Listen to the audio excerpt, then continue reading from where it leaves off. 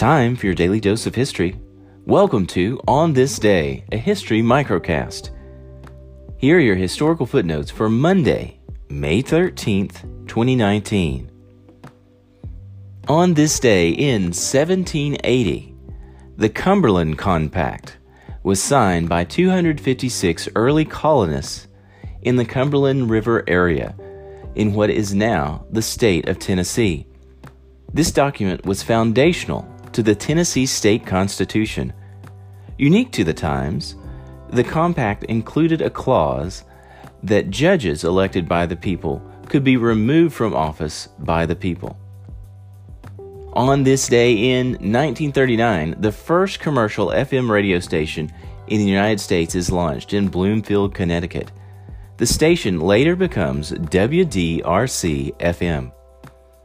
On this day in 1955, Mickey Mantle hit 3 consecutive home runs.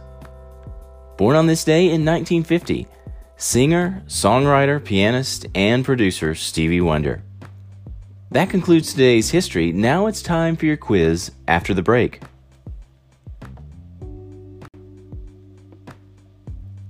History moves fast. Let's see if you can recall what you just heard. What document, foundational to the Tennessee State Constitution, was signed by early settlers of Tennessee on this day?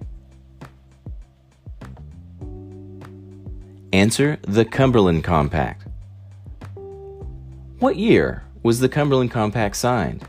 Was it in A, 1780, B, 1796, C, 1812, or D, 1824?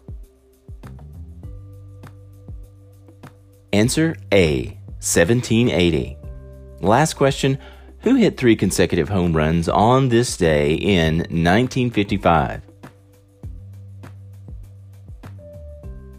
Answer: Mickey Mantle. And that concludes today's show for Monday, May 13th, 2019. Now, go out there and make some history on this day.